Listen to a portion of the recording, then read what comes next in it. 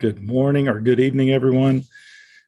This is Elder Mike Montgomery here to introduce you all to another session of OBW Talks, the podcast of Old Baptist Weekly, and how we have enjoyed ourselves.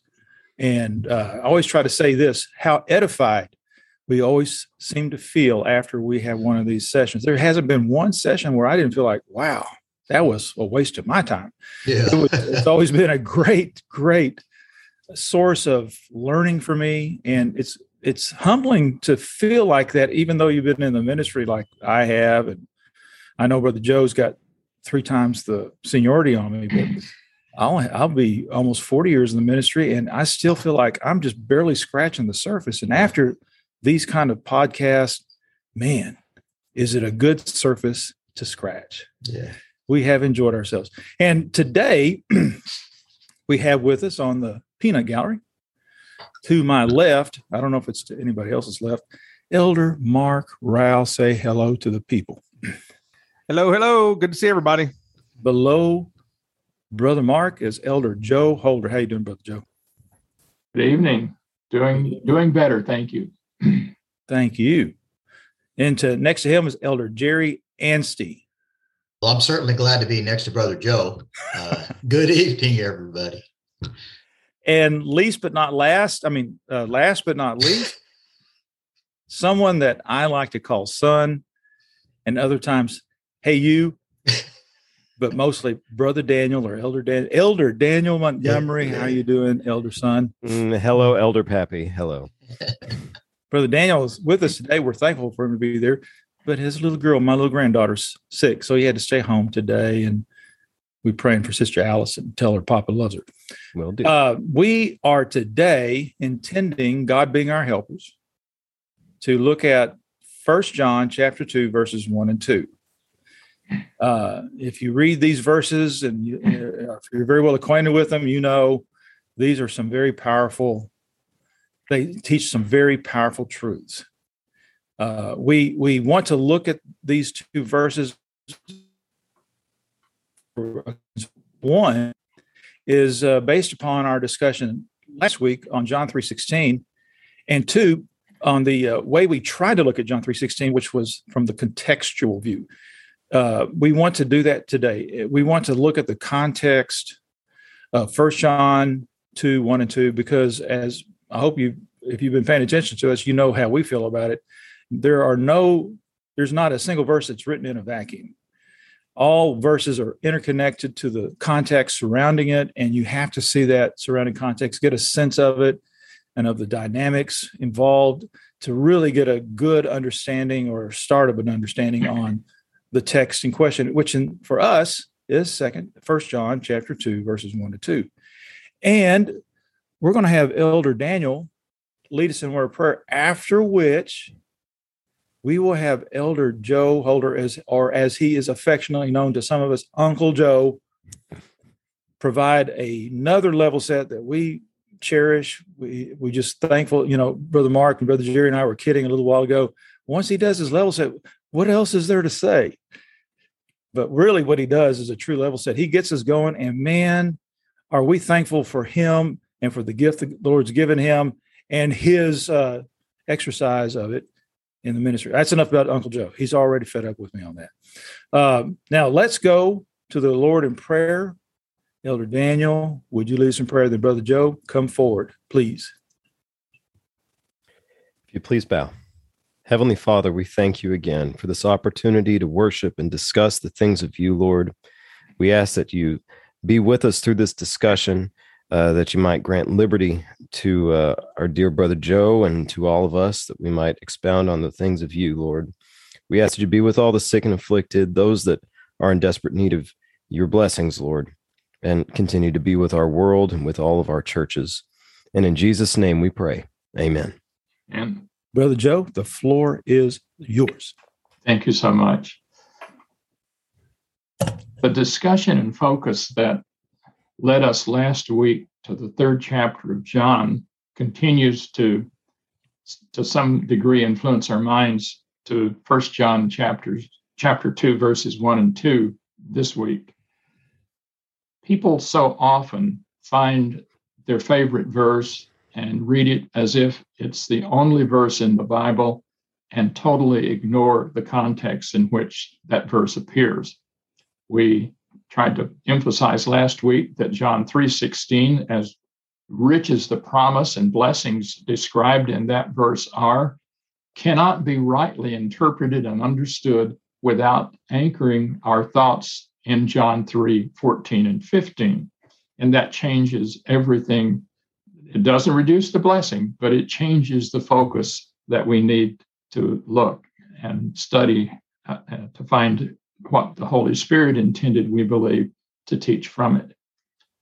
The same, in many ways, applies to the two verses we'll study tonight.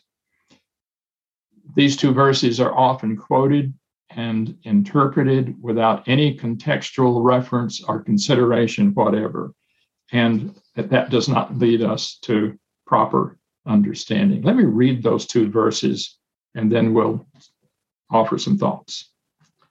1 John chapter 2, verses 1 and 2.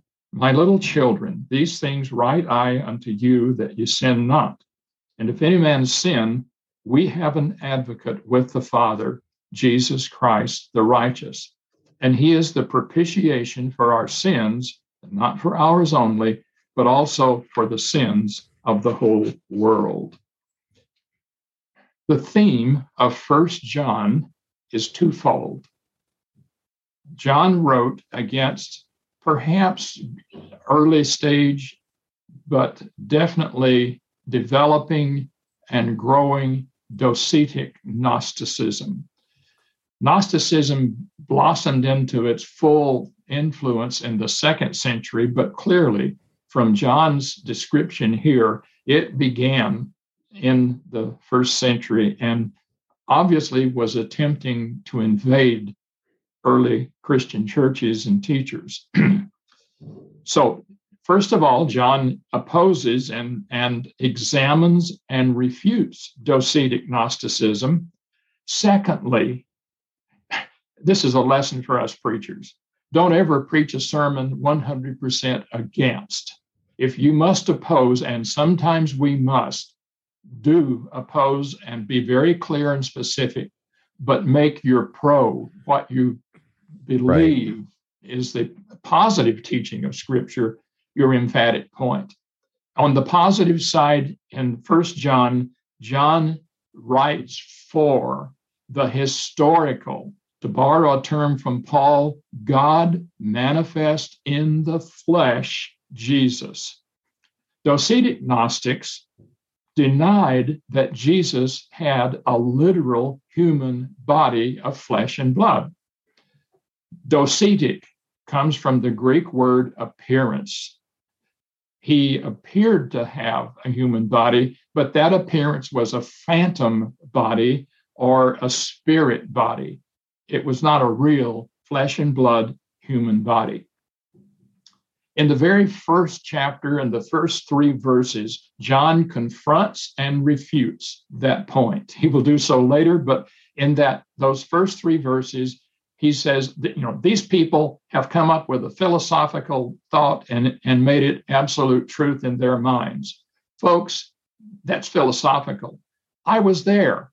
I was an eyewitness. I saw him. I heard his human voice speak words to me. I touched him. I handled him. I lived with him for 3.5 years.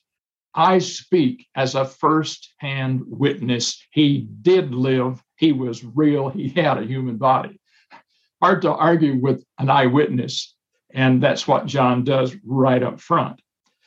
What are the consequences of this kind of an odd idea of no physical body for Jesus, only this phantom or spirit body? There's no crucifixion. There's no resurrection. There's no ascension back to heaven. And consequently, there's no salvation. Paul makes the point in 1 Corinthians 15:17, if Christ be not raised, your faith is vain, ye are yet in your sins. This is not a casual discuss over coffee technical point. It is a core departure from essential truth of God and what he did for his people. John will further emphasize the error in the 4th chapter and identify every spirit, this is verse 2, that confesseth that Jesus is come in the flesh is of God, and every spirit that confesseth not, this is the Docetic Gnostics, that Jesus Christ is come in the flesh is not of God. That spirit didn't come from God. What comes from God is the acknowledgement, the confession that agrees with John's firsthand witness. He came in human flesh. So what's the point that John is making? My little children, these things write I unto you that you sin not. Sin or sin not is an interesting theme that appears throughout 1 John. In the 1st chapter, closing verses, he says, if we say we have no sin or we have not sinned, we're living in oblivion. We make him a liar and the truth isn't in us. And yet later in the book, he will say, whosoever is born of God doth not commit sin, for his seed remaineth in him, and he cannot sin because he's born of God. So which is it, John? Well, it's both. How about that? And here he says, I'm writing to you that you sin not. That's the dominant message of 1 John chapter 2, verses 1 and 2. That's why he's writing. Why would he write this? The Docetic Gnostics believed that everything material, this entire physical universe and the physical human body, was all corrupt and therefore all irrelevant to anything significant. Therefore, they taught that sin, which relates to the body and flesh, material existence, was also irrelevant. What does John say about that? It's relevant. It's very, very relevant. We sin, we break our fellowship with him. That's relevance. But on the converse, he says, by the way, when you do sin, we have an advocate with the Father. The word advocate means a friend of the court. Think about a criminal trial in a court of law in our own judicial tradition. When the accused person is asked to stand before the court to hear the verdict, what happens to the lawyer who's represented him? He stands up with him.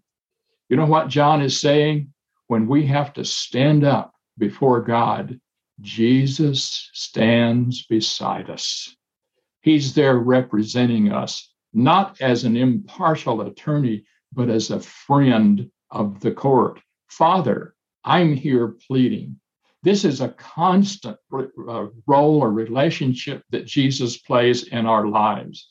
It goes on from the time we're born of the Spirit until we check out and go home to glory. Well, what about this big sin problem?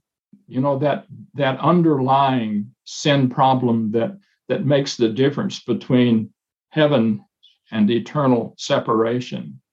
Oh, John covers that as well. He is the propitiation. The Septuagint, the Greek translation of the Old Testament, uses the exact same Greek word in the writings of Moses for the mercy seat. That intimate piece of furniture in the Holy of Holies that was covered with blood, the blood of the Day of Atonement sacrificial goat, and remembered sin. I won't cover it now, but perhaps we'll cover it as we go along.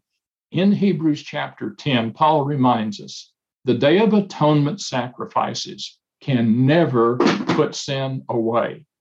They only remember sin. But Jesus came and fulfilled that Day of Atonement sacrificial goat. What does he do for the sins of his people?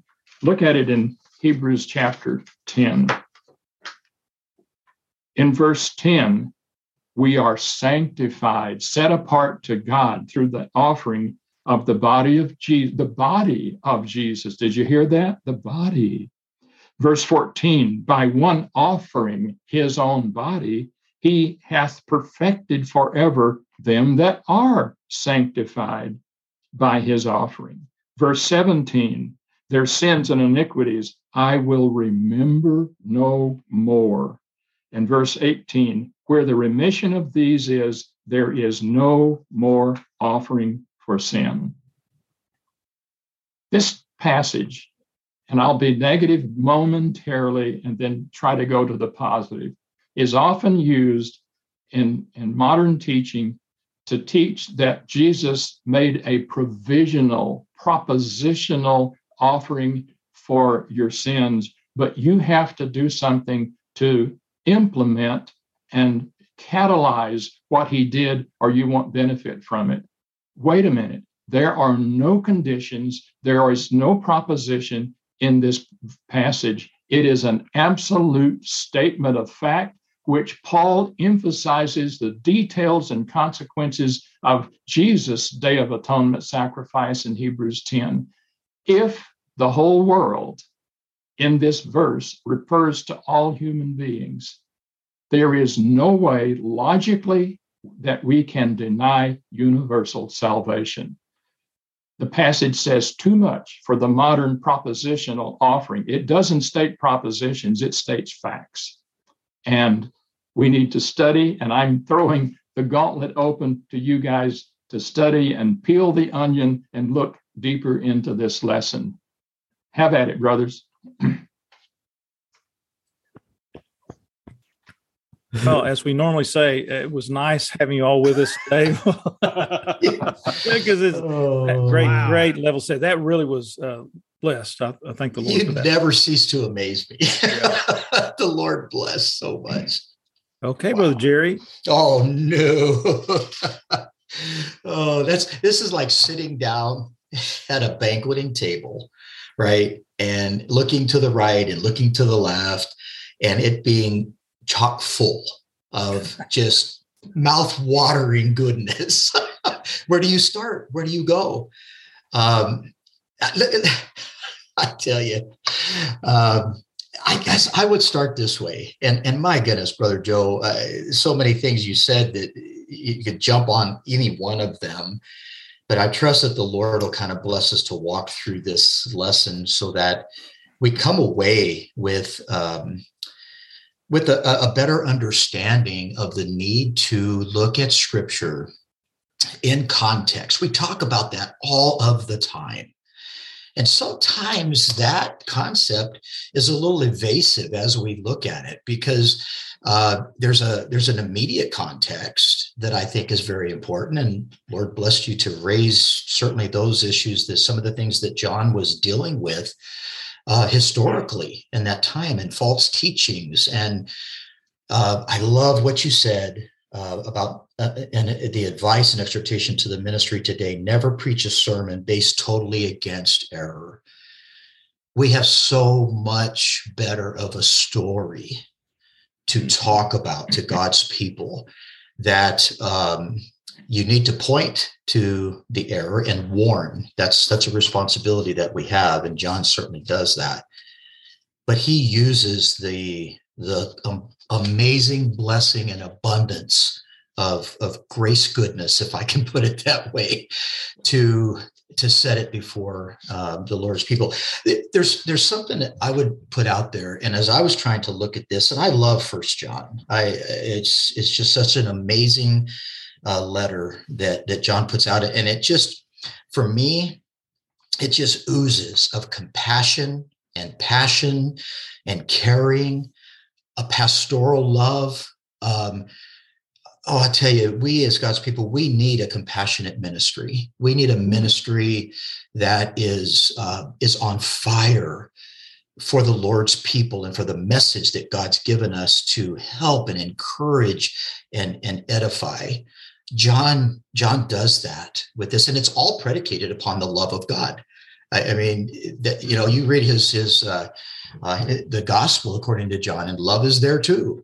Guess what? So is the deity of Christ. Amen. The deity of Christ. And So here's my point. And you all may have to just shut me down. Mark put me on mute and then somebody else can talk. But there's an immediate context that we need to follow. But I look at it this way. Maybe I'm looking at it wrong or it's too vague, but I think there's an ultimate context, an overarching context that is provided by the Spirit as we study Scripture. What I mean by that is, and you said it, we don't look, or maybe Mike said it in his intro, we don't ever look at a passage of Scripture in a vacuum. They interconnect. And Scripture, right here, what we're studying, is not going to contradict the overarching context of Scripture as inspired by the Spirit. It's never going to do that. So if our interpretation of it flies in the face of something else that we're established in and that Scripture sets before us, that should be an immediate trigger to have a stop and further prayerfully investigate, because there are no contradictions in Scripture. There just aren't. They will harmonize with the overarching context. Does that make sense? Yeah. I think that's a bona fide principle. Right. It's a bona fide principle, Brother Mike. And I think sometimes we get lost a little bit. And Brother Joe, you mentioned we have favorite scriptures and we like to take them out of the Bible. I submit, have favorite scriptures, but leave them in the Bible. Leave them where they are and let them just mesh into that beautiful, beautiful story that we have. Let me just say this just as I guess my own pea brain level set. When I read 1 John, and Brother Joe, many, many years ago, you helped me so much, you and Brother Mike Ivy, but mostly you, quite frankly, relative to contextual study. And I remember in those earlier years in trying to study Scripture, a lot of times I'd approach it topically. And I think sometimes we get in the habit of finding the word and running all over Scripture with it. And that doesn't edify. That doesn't drive God's people into Scripture. Right. And so when contextual study grabbed me the hardest and the most was when I tried to study 1 John. Long time ago. And one of the reasons is because John himself makes the point when he says, "These things write I unto you," blank. Mm-hmm. He had a very, very specific purpose. And he says it a few times in the general epistle. "These things write I unto you, that your joy might be full." Yeah. Well, let's hold on to that your fellowship would increase, that your fellowship would be specific to the fact that I've seen him, I've held him, I've laid my head upon his breast. Fellowship and joy that comes from that. To help guard against sin. He wrote these things to help guard against sin. I write these things that you sin not, He gives specific warning against false teachers. You covered that beautifully in your remarks. Try the spirits. Understanding that there are false teachers. John writes these things to strengthen faith of the believer, to strengthen their faith. It's an epistle written to believers, and we know that's true because 1 John 5 speaks of that. "These things write I unto you that believe on the name of the Son of God." Why? That you might believe. John's writing to believers that believe in order that they might believe. Believe more. Believe more. And that they might know that they have eternal life, and that eternal life is in Christ. That sets a context right there that if we just hold to that, this letter flows beautifully. So there you go. I've talked enough. Somebody else take that and run with it. Good thoughts, man. Good. I know I'm seeing Brother Mark, and it's hard sometimes to read people's expressions, but he's ready. Let's go, boy. Go. You see his head going like that. Loose the hounds. Well, I'll say this: one of the best sermons I've ever heard on 1 John chapter 1, and specifically the first 4 verses, was preached by somebody that's sitting on this group chat right now. I won't name names, Jerry Anstey, but it solidified in my mind that the need for fellowship that the Apostle John was promoting, and it's not just the fellowship like we have here, right? Our fellowship with one another, but he anchored it three ways: fellowship with God, fellowship with the apostles, fellowship with one another.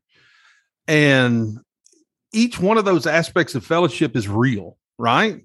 We're not talking esoteric things. We're talking about real spiritual things. Our fellowship with God, our fellowship with the apostles and what they preached and what they taught by divine inspiration, which comes down to the fellowship we have with one another. Real.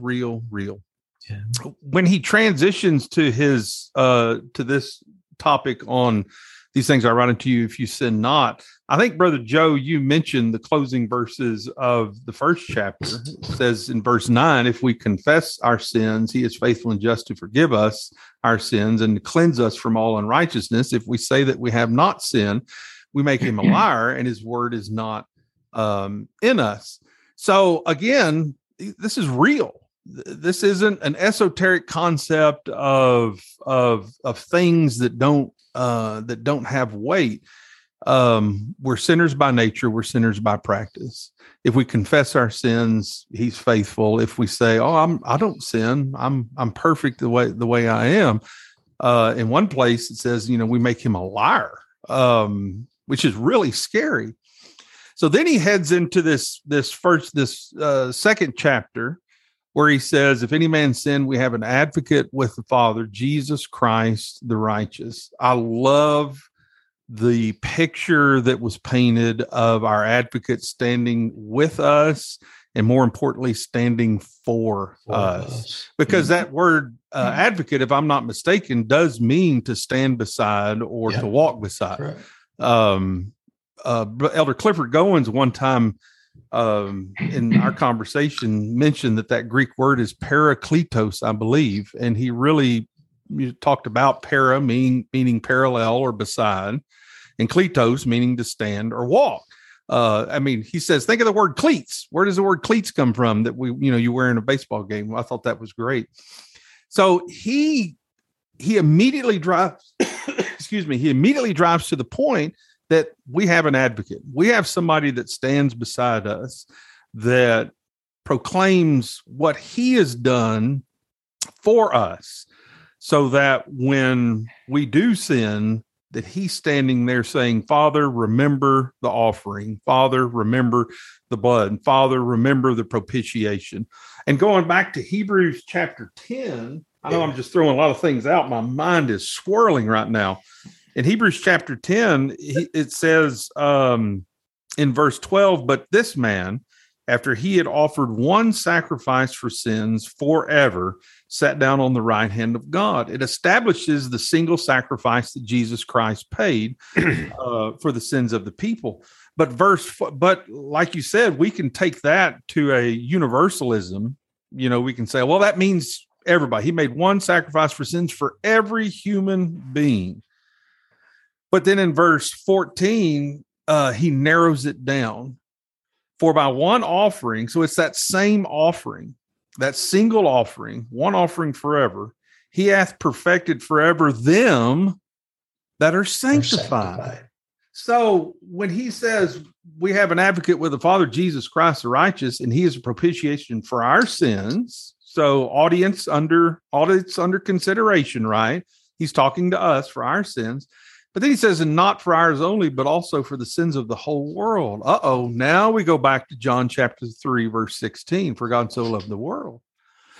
So, but it says he made one offering forever for them that are sanctified. So it seems like there is a setting apart of this sins of the whole world. And the best thing that I can do is run to Ephesians chapter 1, verse 4. Because it says there, according as he hath chosen us. So there's the sanctified, there's the setting apart, there's the divine election of grace. But it says he has chosen us in him before the foundation of the world. Wait a minute. World is world, right? I don't think so. Remember context. So we see, according as he had chosen us in him before the foundation of the world, that we, those that are sanctified, should be holy and without blame before him in love. Yes, that's right. Context of Ephesians chapter 1, context of John chapter 3, context of 1 John chapter 2 will define the worlds that are being spoken of and with regard to those. And you combine all three, and then the Holy Ghost will make it plain that there is a people of God that he made an offering for. Yeah. They're sanctified. That's who the offering was for. And that advocacy is for those that he made the offering for.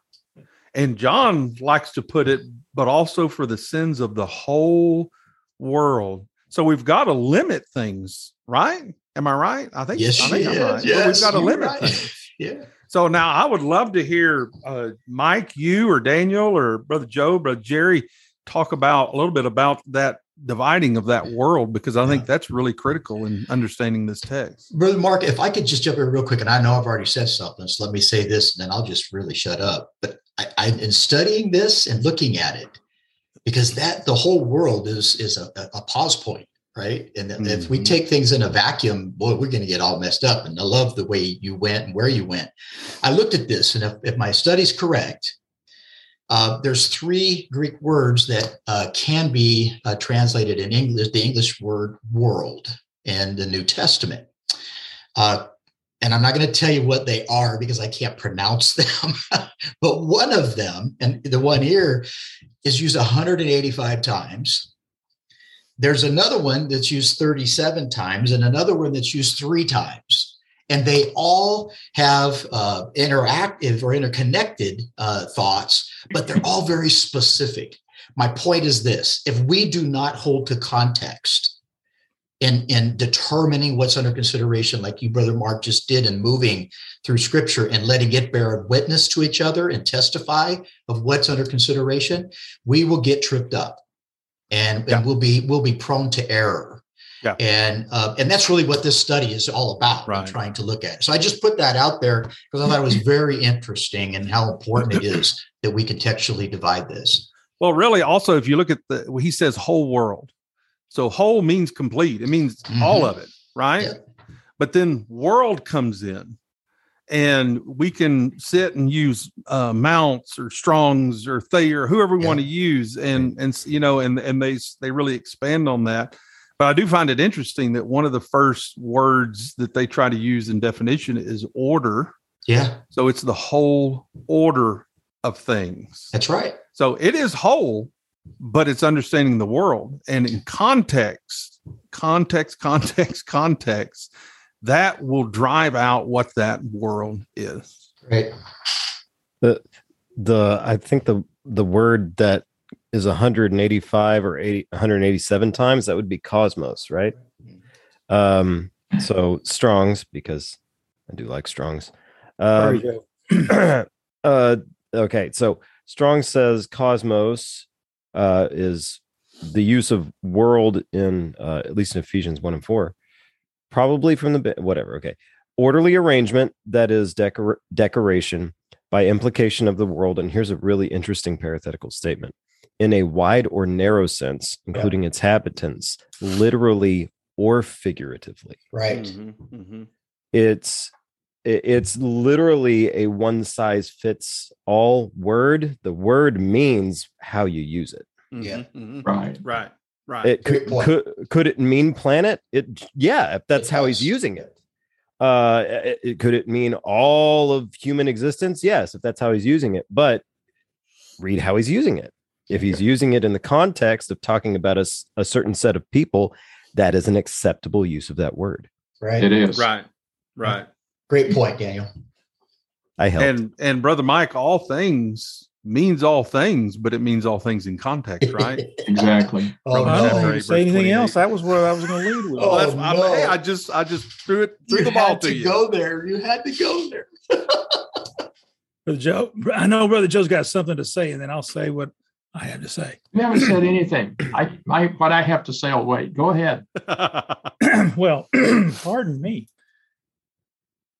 I want to look a little bit more at that part of Joe's level set about the Gnostics, because I think it's very, very important.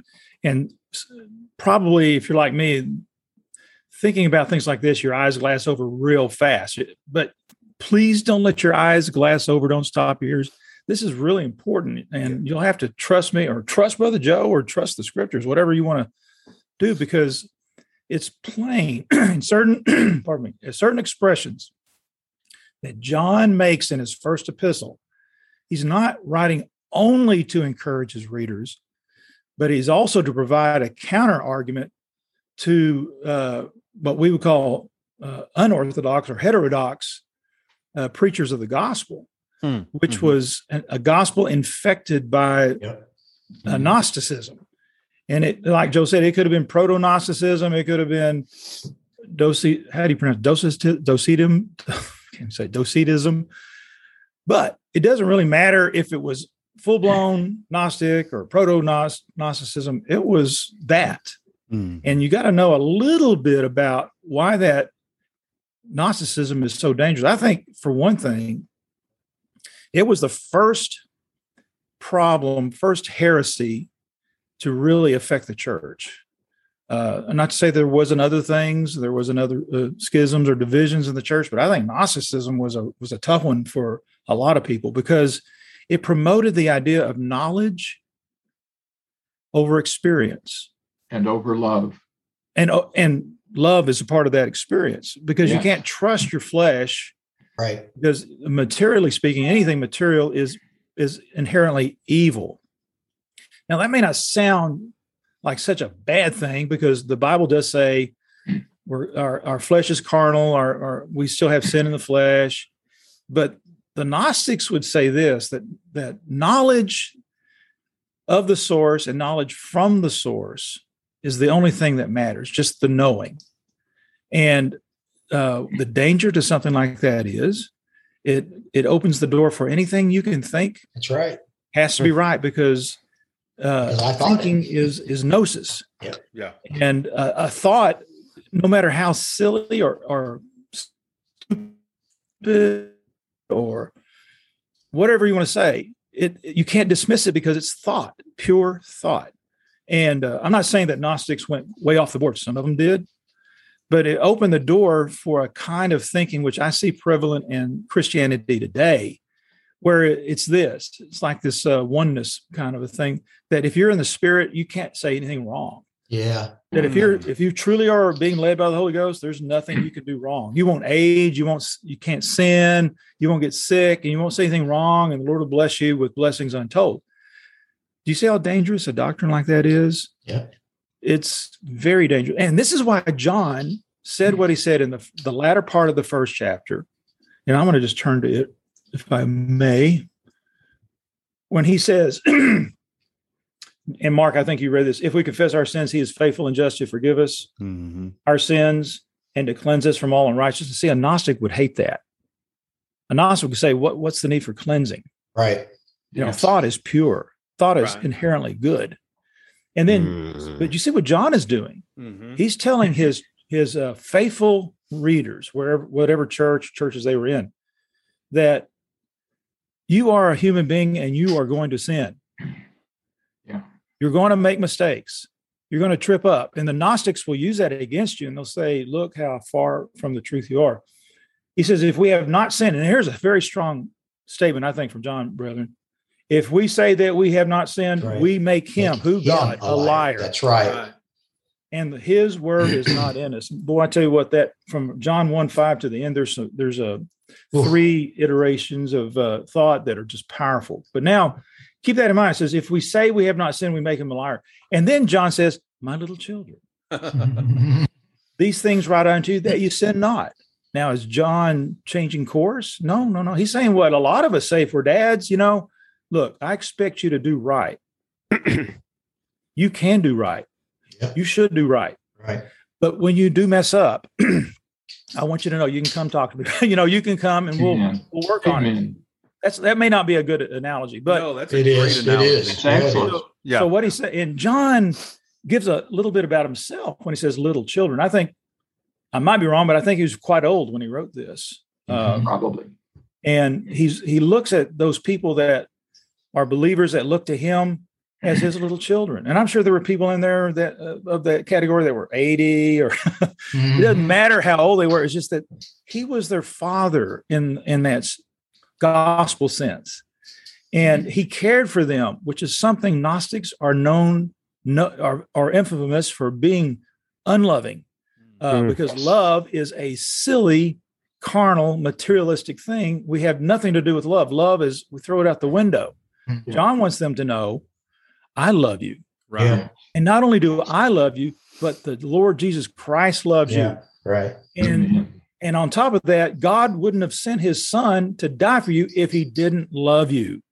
That's the Amen. truth. That's Yeah. the truth. That's the truth. And this is what the Gnostics want us to look away from. And then he says, and if any man sin, I almost wish that he'd said, but if any man sin, but it doesn't matter.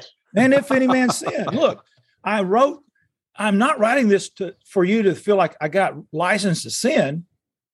Don't we as primitive Baptists get charged with that a lot of times Yeah, anyway? right. Paul even had to fight that. You see that in the third chapter of Romans.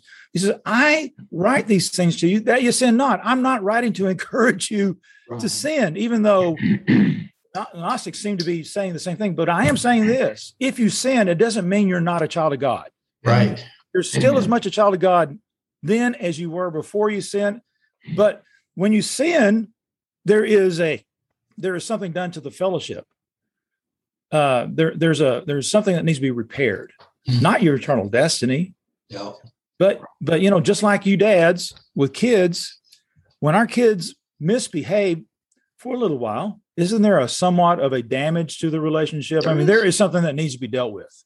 Break of fellowship. Break of fellowship. And I said relationship. I should say fellowship, because relationship is looked at as a sonship thing, Yeah. and fellowship is looked at as a discipleship thing. But to John, sins are going to happen. You're going to make sins, and Jesus Christ is your advocate. So you don't feel like these Gnostics want you to feel like that when you sin, you're not spiritual. You're out of here. You're dead. You're done. No. You have Jesus Christ, the righteous, as your, what do you say, Brother Joe? Your stand-up, the friend of the court. Yeah. He stands up with you. He addresses the judge. I mean, he's not doing that so you can sin again. He wants you to know No. that Yes. there is a great bond of love between us. And fellowship requires, on occasion, maybe more than we want to say, it requires that we mend fences Right. that we Right. protect, Right. or sometimes build some fences against things that we maybe have torn down. And I want to make this last comment that will only take me, brethren, another 50 minutes All right. about the propitiation. It's already been said. Christ is the propitiation. It's not that he was the propitiation. He was, but he is the But propitiation. he is. It's not that he will be the propitiation when you accept him as your Lord and Savior. He is the propitiation. He will It's a always fact. be the propitiation. Thank God. He will always It's a be. fact. Yes. But notice how John made a distinction between him and the people he's writing to, and then the whole world. Now, Jesus is the propitiation, not just for John, not just for John's readers, which are believers, but for the whole world. If that is the world of all mankind, past, present, and future, then we will have to be universalist. Yeah.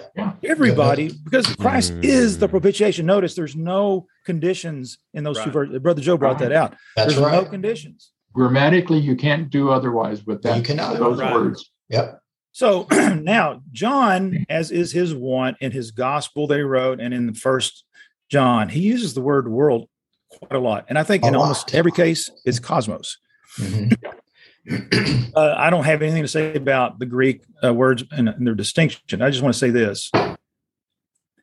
The world is, John uses the word world in various different ways. Yep.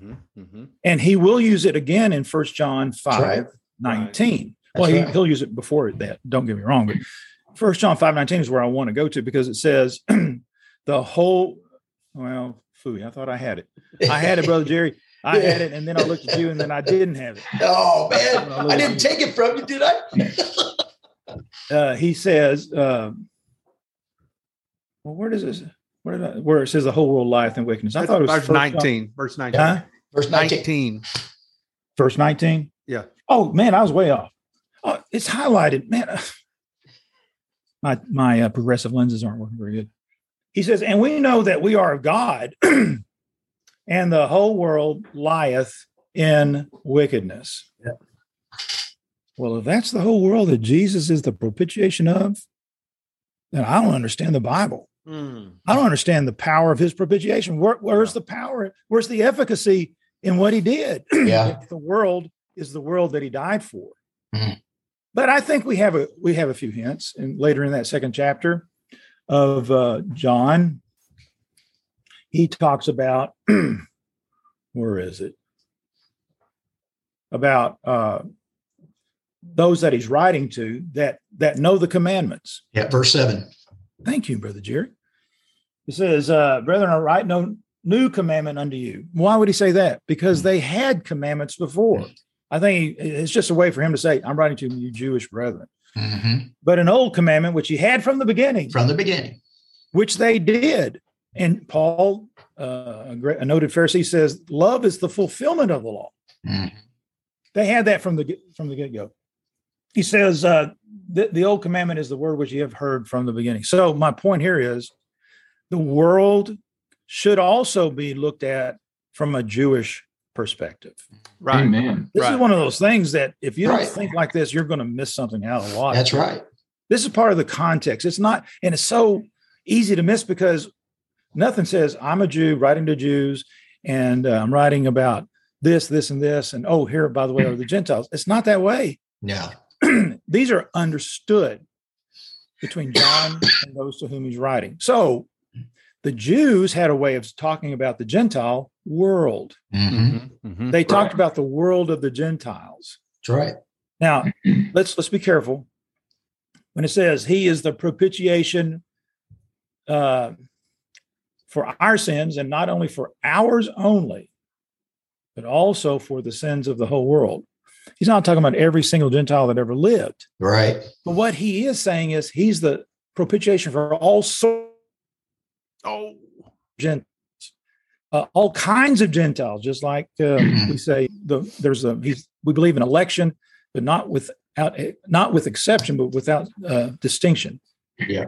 God loves all men, all sorts of men, all sorts of people, All sorts of people. all sorts of people. Right. And this whole world is, I think, indicative of John's argument that he will continue to make. And it's this, and Brother Mark brought this out so well in Ephesians 1:4. The truth is inclusive. Gnosticism and other heresies are exclusive. amen. And Amen. Judaism was too. Yes. That's right. Yes. Judaism was Judaism was too. too. That's an And excellent Gnosticism point. said, you got to think like us. You got to believe like us. You got to Great follow point. our secret rules and regimens. And finally, when you get to that point, you may reach that level. You're in the conduit of pure knowledge. Mm. You've touched the untouchable, unknowable thing that we today call God. No, I'm not saying election includes every human being. It doesn't. Why call No. it election if it did? Right. That's right. But there's more people that will be going to heaven according to our doctrine of election than there ever will be of something like Gnosticism. Amen. Amen. Because this is, he says, the whole world. The whole world means without distinction. It's not just to Jews. It's not just to us, first century believers, but it's to all of God's people, wherever they may be, even if they Whoever. never hear the gospel. And yes, that is a truth we have to face. The propitiation is not based upon the gospel reaching somebody and Right. it being believed. It's a better story than that, brother. Thank Joe. God for that. Yeah. That's right. God doesn't use preachers to extend the propitiatory work of Jesus Christ. That was a one-time for all time work or act. He only did it once. It's all that needed to be done, and it was efficacious to all for whom it was done.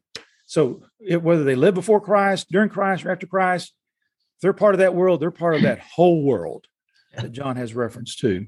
So I think I just almost talked as much as Jerry did. I'm really I feel bad. Yeah, but you did it way better. Oh, excellent. Terrible right now. I feel like do we have any time left for anybody? Oh man, that was powerful. That's a surface scratcher. Joe, you got to think? I mean, surely. Well, you've made some beautiful points, and I endorse every one of them. This word "world" becomes the elephant in the room. It does. We've hinted at it. Let's look at the elephant. Okay. Get it. Go for it. First of all, from a biblical perspective, a lot of our friends very sincerely look at the word, don't study context, and think every human being who ever lived, or some it's very interpretation of that idea. Yeah. Does Scripture use the word that exclusively in that way? Let me give you some passages. Good. Yeah, right. In Luke chapter 2, verse 1, one of the simplest passages to make this point in the New Testament. And it came to pass in those days that there went out a decree from Caesar Augustus that all the world should be taxed. What is that world, Brother Joe? Question: how much tax did the American Indian pay to Rome because of this edict? How much tax did the Australian Aborigine pay to Rome? What is all the world in that setting? All people who lived in the Roman Empire. That's right. That's it. Mike, you quoted 1 John 5:19, or 5:19. We are of God, and the whole world lies in wickedness. The whole world is not all humanity. By definition, John excludes we who are of God are not part of that world. Humanity's not a part of humanity, I guess. Can't be. And thanks to you, Mike, Paul twice in the book of Romans chapter 11 specifically uses world, Romans 11, verse 12 and verse 15. He uses world specifically to refer to Gentiles who will be blessed with the gospel, in opposition to the prevailing first century Jewish belief that only Jews were blessed. Peter and the apostles and many Christians in the first century and first generation church still believed that the gospel was only for Jews. Acts 15, the controversy at Antioch, Galatians chapter 2, Peter, and all of those passages confirmed that this was an entrenched idea that had to be uprooted. The Gnostics taught that only those who gained access and understanding of the secret knowledge they offered were saved. Judaism, like Nicodemus, thought that only Jews would be saved. How does the gospel counter that idea? It borrows the very term they use for those out there and applies it to the saving grace of God. It's not all without exception. It's all included from the whole of humanity. Amen. As these points make. John Gill, in his commentary on this lesson, identifies that the Jews commonly in the first century used the term whole world, not for Jews only. For John was a Jew, and so were those he wrote unto, but for the Gentiles also. Nothing is more common in Jewish writing than to call the Gentiles the world and the whole world. And he quotes from a Jewish first century writer, Jews speaking of Gentiles, there is no propitiation for them. Ooh. That is man. Yes, it is. And I want to quote from, I love finding non-primitive Baptists who affirm the points we make. We're not exclusive in our belief of grace on so many points. Boyce, in his commentary on this lesson, it's just a brief reading, but it's worth considering because he touched something very good here. What John wishes to say, he's talking about 1 John 2, 1 and 2. What John wishes to say is that Jesus fulfilled the pattern set by the Old Testament sacrifices, by that he did so in such a way that now Gentiles as well as Jews are saved. Yeah. If Jesus has done so much for us, not only for us, but also for men and women scattered throughout the whole world, not inclusive of the whole world, and if this naturally leads us to praise him, should it not also lead us to holiness? Yeah. To strive not to sin. Right. That's good. Right. That's the real point of 1 John Yeah. 2, 1 and 2. It is. It How do is. you live because you have this knowledge of what Jesus did for you? You're not someone out here in left field hanging on by your fingernails and liable to fall off at the drop of a hat. You are a child of the King. You Amen. belong to him. Live in that security and put every effort in your life not to sin. He deserves it because of what he's done for you. Amen. Wow. That's right. But when you God. do, as a good parent, he's not going to disown you because you Right. sin. He's Yes. going to show you Yes. the way to Yes. make it right. There is balm in Gilead for your illness, your sin illness, and it's the name of the medicine is Jesus. Amen. Now that ties in with our last week discussion, brethren. Wow. Exactly. There's a lot of overlap between these Yeah. lessons. There and certainly is. John 3. Yeah. There really is. There, and I know, Brother Mike, you said that I've talked too much because you did, man. You made reference to that. I didn't say anything as good as you and Joe have said, though, or either you other guys. But I'll say this anyway. I'm not going to stop talking because this is too good to not talk about. The world, we talked about it, what it is, what it isn't. You know what's important to me? I want to be a part of it. Amen. I want to be included Amen. in it, right? And I think that's the essence of John's writing. These things write I unto you. You're in this world, and that's under consideration. And God's blessed you to be able to know that you are. Yeah. That you are. And hereby, verse 3. Okay, you got my verse. And hereby we do know that we know him. You got it right. Good. I love the language of that. You see, I want to know the Christ.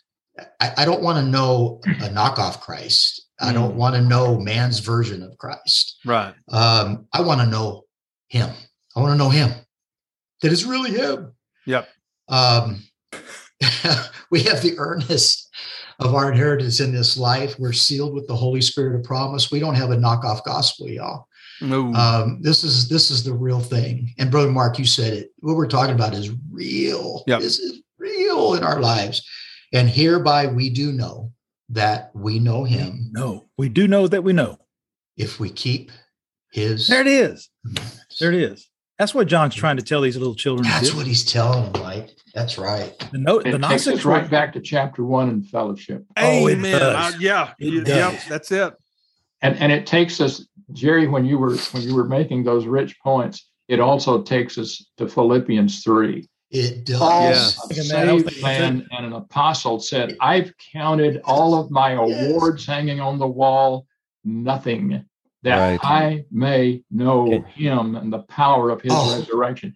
He already knew him in salvation. This Yes. is not a salvation Right, passage. right. It's Yes. a fellowship passage. Right. Fellowship. That I may know him in the experience of my life, that I may know him more Yeah. than I know the challenges of COVID, that I may know Amen. him more than the chaos of political confusion, that I may know Amen. him more Amen. than the problems of my illness, that I may know him above and beyond anything else in my life. Amen. There's my Amen. soapbox. You Oh, guys my go with goodness. it. That was a pulpit, man. That Yeah. was man. That was preaching. Yeah. Well, it's Wow. so rich. I see It is Daniel's chair going like this. Daniel. Okay, son. Talk to us, brother. Time to repeat, brain. It's what I love is when John or any of the apostles take that which is so complex and make it so simple. So Yep. Amen. simple. Amen. And it's John is basically saying, don't get so smart that you make yourself stupid. That's what Gnostics were doing. Yeah. Yeah. Like he's saying, especially as he gets down through second chapter, he's saying, here's some proofs for you to go through. Love your brother, don't follow in sin. These are like, when you're bowling with a little kid and they put bumpers up in the lane, it's a check, right? Yeah. You can only go so far in messy doctrine if you are acting in this manner. And it's because you're acting in this manner that you understand certain things. Doctrine proves duty, and duty can prove doctrine. It can. Amen. Yeah. And so it's very much so like when you're, it's one thing to learn about something, and then it's another thing to do it, because when you're doing it, you learn more things about the thing that you were trying to learn about than you would have when you were just studying it.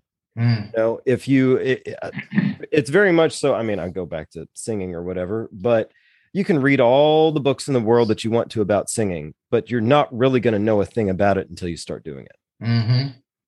Okay. Like that is doctrine that we spend so much. And I'm not saying that's a bad thing. It's a good thing that we spend all this time in study, trying to understand exactly what our God has done. But it can, I'm not saying that it would, but it is prone to going off the rails if we don't apply it to our lives. Yeah.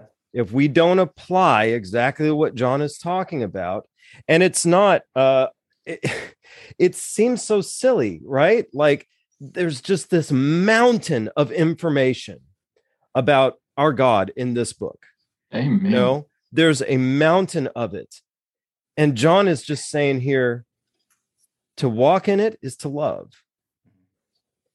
All of that knowledge, all of that information, if it doesn't prove this simple thought, then it is not on the right path. Amen.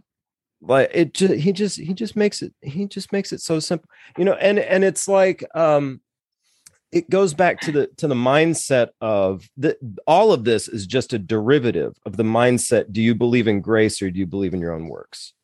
It's a derivative of that. And if we're also talking about practical application, if you've ever seen someone make that switch from the thought process of the works doctrine to the thought process of grace doctrine, it changes. I mean, it doesn't just change how they understand Jesus. It does. It changes it changes the lens of life itself. It changes their worldview. It changes their whole worldview. It changes everything. It doesn't just change what they think about God. It changes what they think about everything. Yeah.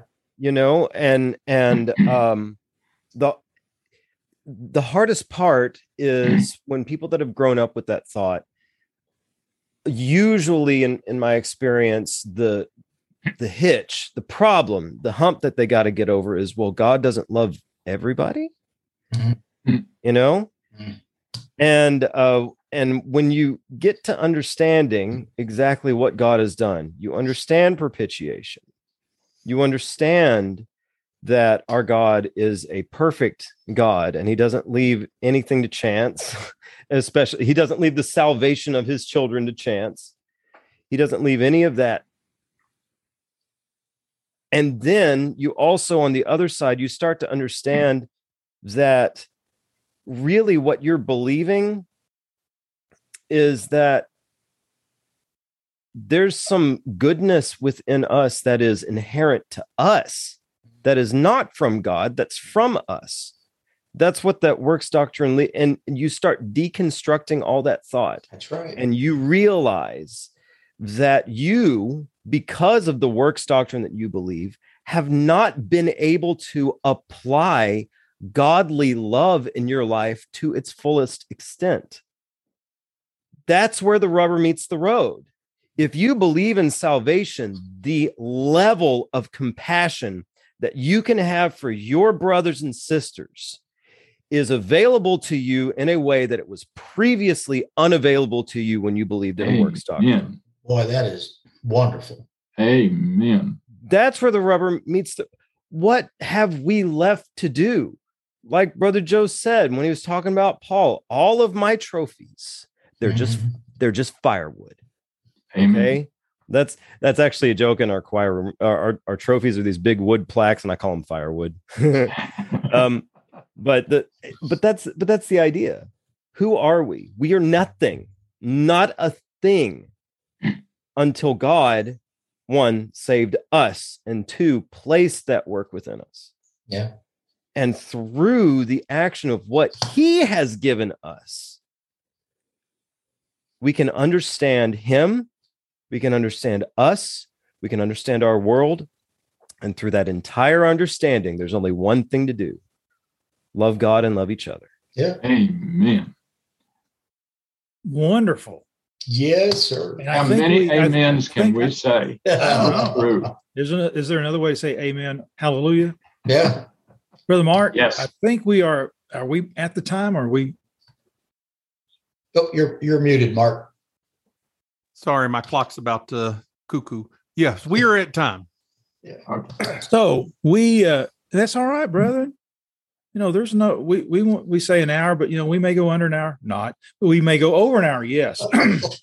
So, I trust everyone who's watching, viewing this feels like it was well worth your time, and that it's stirred up your pure mind by way of remembrance. It's given you some good food for thought.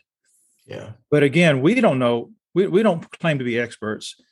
We just feel like we're thankful for what little bit the Lord has revealed to us and helped us in our studies. If these things help you, give God the glory. If you are offended in any way, then cast that upon us, and also cast a mantle of charity on us. So before we hang up the phone, as we used to say, Brother Joe, any concluding thoughts? Just a quick tag on and reinforcement of Daniel's rich thoughts. For some reason, over the last 6 months or year, this thought has just been recurring over and over in my mind. If we view the Bible and our purpose in faith as learning God's roadmap for lost sinners to find their way to heaven, everything in the Bible becomes a slave to that idea, and we have nothing to guide us in our present life. If we accept Paul's description, his inspired description of Scripture, to the man of God to be fully equipped, thoroughly furnished unto all good works, suddenly we have that sense of security in Jesus, our propitiation, and the whole Bible becomes an endless supply of simple, straightforward teaching that guides us to live a life that looks to and seeks to glorify him in everything we are and everything we do. Yes. He not only is the propitiation for our great big sin problem, he is our daily advocate when we stumble. He's both. Praise him for both. Amen. My goodness. Amen. I think we should close on that note, brother. I do agree. too. I agree. You guys need to talk too. Oh, Well, we will, Lord willing, be with everyone next Tuesday, but we hope that this has been a blessing to you and a help in your studies. Don't know what our subject next week will be, but we'll let the word out as soon as we possibly can. And to close out this session, let's look to the Lord in prayer. Brother Mark, would you lead us in prayer, please? Our Heavenly Father, we're thankful again for another opportunity to be with our brethren and to look into thy word. We trust, Heavenly Father, that thou hast guided us in our thoughts and in our words. We trust, Heavenly Father, that the glory belongs to thee. Ask that you continue to lead us in understanding what thou hast provided for us. Continue to guide each of us in the pathways of righteousness, and to always look to thee for our strength and our help, our comfort and consolation. Forgive us of all of our many sins. In Jesus Christ's name we pray. Amen. Amen. And Say good night, everyone. We'll see you next week. good night. God God bless. bless. God bless.